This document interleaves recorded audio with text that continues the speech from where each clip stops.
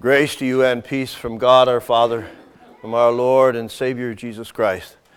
The text this morning is from the book of Isaiah, 40th chapter, beginning at the first verse.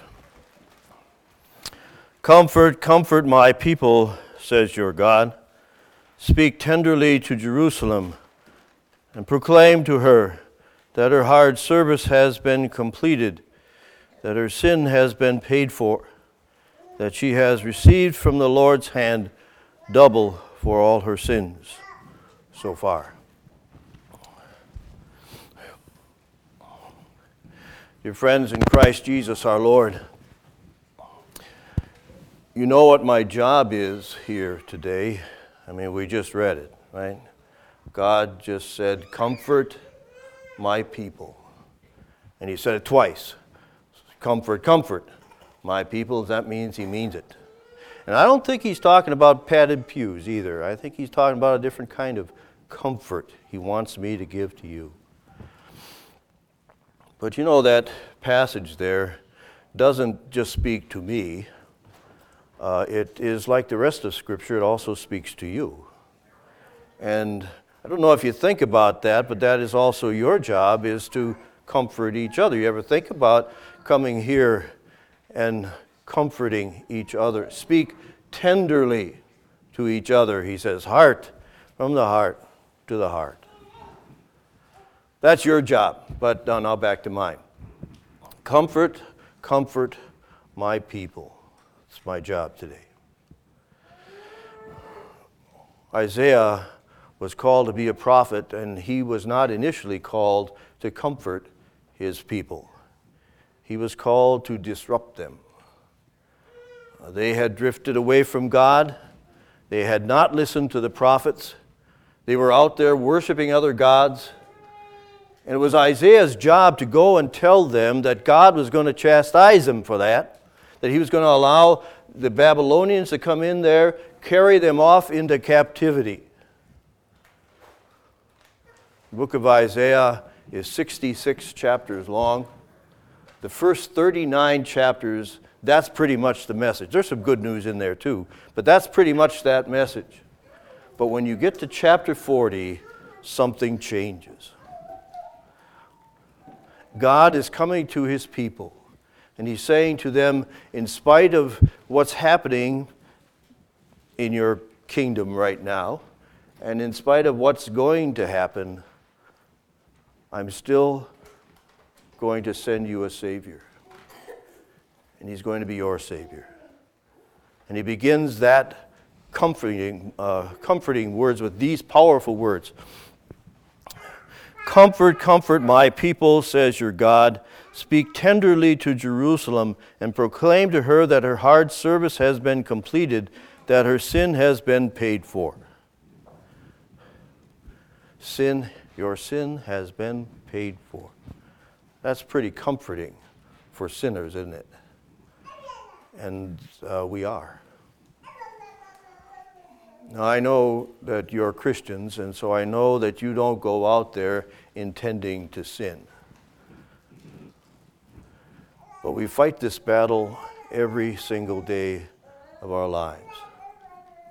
Something happens, and you start feeling this anger inside. Maybe it's a little jealousy, or maybe it's even hatred, and you're not supposed to feel that way, but you do. St. Paul said, the good that I would, I do not. The evil that I would not, that I do. And then there's that guy. You know the guy. The guy who's at your office where you work, or maybe he's your neighbor, or somebody you know at school, who's always troubling you over and over. He keeps troubling you. You know that you're supposed to be good. You know you want to be like Jesus. Forgive him. But then he does it again, and it's too much. It's too much. I mean, isn't there a limit to goodness? Isn't there a limit to forgiveness? Jesus' own disciples said to him, what's the most we have to forgive people? Is there no limit to this goodness, this forgiveness?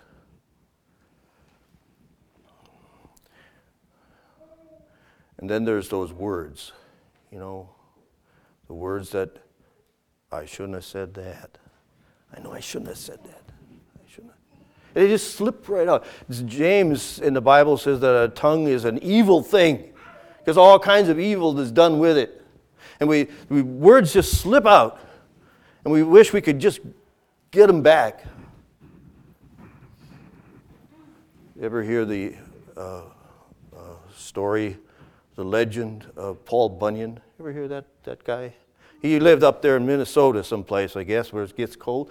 And one winter it got so cold that the words froze in the air. And so they had to wait till the spring thaw to find out what they had been talking about. That, we could use that, right? Because those words get out there, you could grab them and throw them away. I'm afraid I'm not comforting you much yet. And we're not even talking about all the times I should have loved but didn't. And we fight this battle all the time, battle that goes on in our lives. And St. Paul, in frustration, says, "Who will save me from this body of death?" So where's the comfort? The comfort is that those battles that we fight every day are not the real battle. The real battle is a battle for your soul, a battle for your salvation, the battle to not have to suffer the true consequences of our sin. That's the real battle that we're talking about here. He says, "Speak tenderly to Jerusalem and proclaim to her that her hard service has been completed." Hard service, Hebrew word, warfare. Okay? Warfare, the battle, right, for your soul, for my soul, our eternal life. Who will save me from this body of death? St. Paul says, "Thanks be to God who gives us the victory through our Lord Jesus Christ."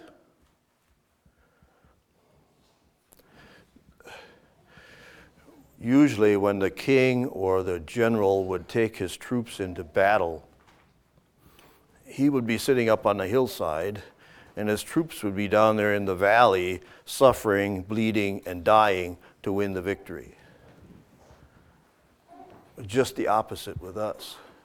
In our case, we're up there sitting on the hillside watching our king bleed, suffer, and die to win us the victory.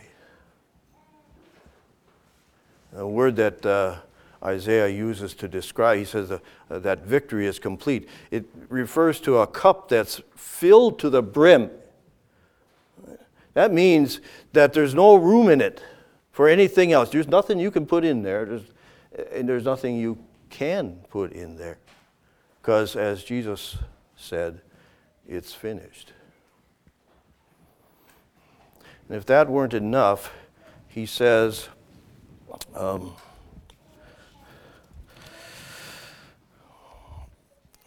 that your sin has been paid for. Notice the tense. It's not your sin might be paid for, your sin will be paid for. You might be able to get your sins paid for if you just do a couple. No. Your sins have been paid for. The cup is full. There's nothing left to do. Any comfort yet? A little bit? If that isn't enough, then he says this. He says,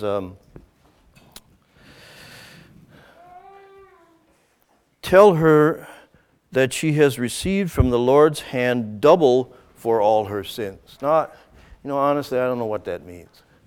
But all I know, if one payment is enough, 2 payments is certainly enough. Comfort, some comfort.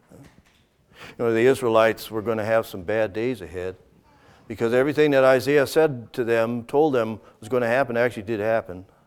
They would be defeated in war. You know, and I think war being defeated today is bad enough, but it was really bad then. Because the way they broke the back of a nation was they would take all those people and they'd take them back to their country and make slaves out of them. And you don't even want to think about what happened after that. Now, they brought it on themselves. I mean, it was their fault. But you know that there were true believers in that bunch. And you know they were going through the same suffering that all those other people were going through. And you know that they were probably saying, Lord, I thought you were my God. I thought you would take care of me. And look at me, I'm suffering just like everybody else. And what this is God coming to those people and saying, I still got you. You're still mine. Your warfare is over. The big battle is won. And someday, all this suffering will be gone too. Words of comfort for struggling Christians. Now, our situation is not anything like theirs was. I mean, we just spent a week or so ago Thanksgiving, and we ran out of breath trying to list all the blessings that God has poured into our lives. But someday it does seem that way. It does seem that bad. You see little children cry out in frustration and anger, and you wonder, is their world going to be any better than ours?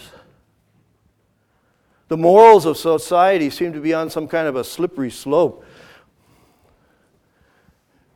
Is there nothing holy? Is there nothing sacred anymore? Too many wars. Too many murders. Too many diseases. Too much pain. Will I ever get through it? And that's when God comes to us like he came to those believing Israelites. And he says, I've got you. You're still mine. I still love you.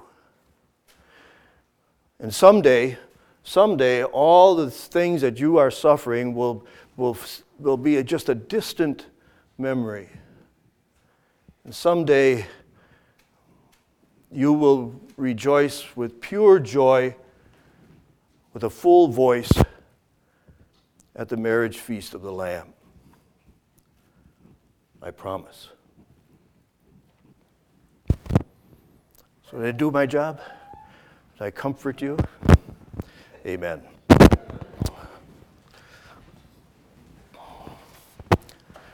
And the peace of God, which passes all understanding, shall keep your hearts and minds in Christ Jesus. Amen.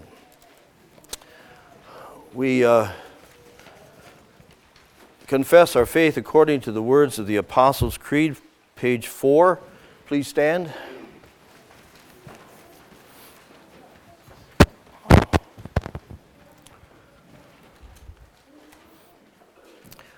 I believe in God the Father Almighty, maker of heaven and earth. I believe in Jesus Christ, his only Son, our Lord, who was conceived by the Holy Spirit, born of the Virgin Mary, suffered under Pontius Pilate, was crucified, died, and was buried. He descended into hell. The third day he rose again from the dead. He ascended into heaven and is seated at the right hand of God the Father Almighty. From there he will come to judge the living and the dead. I believe in the Holy Spirit, the holy Christian church, the communion of saints, the forgiveness of sins, the resurrection of the body, and life everlasting.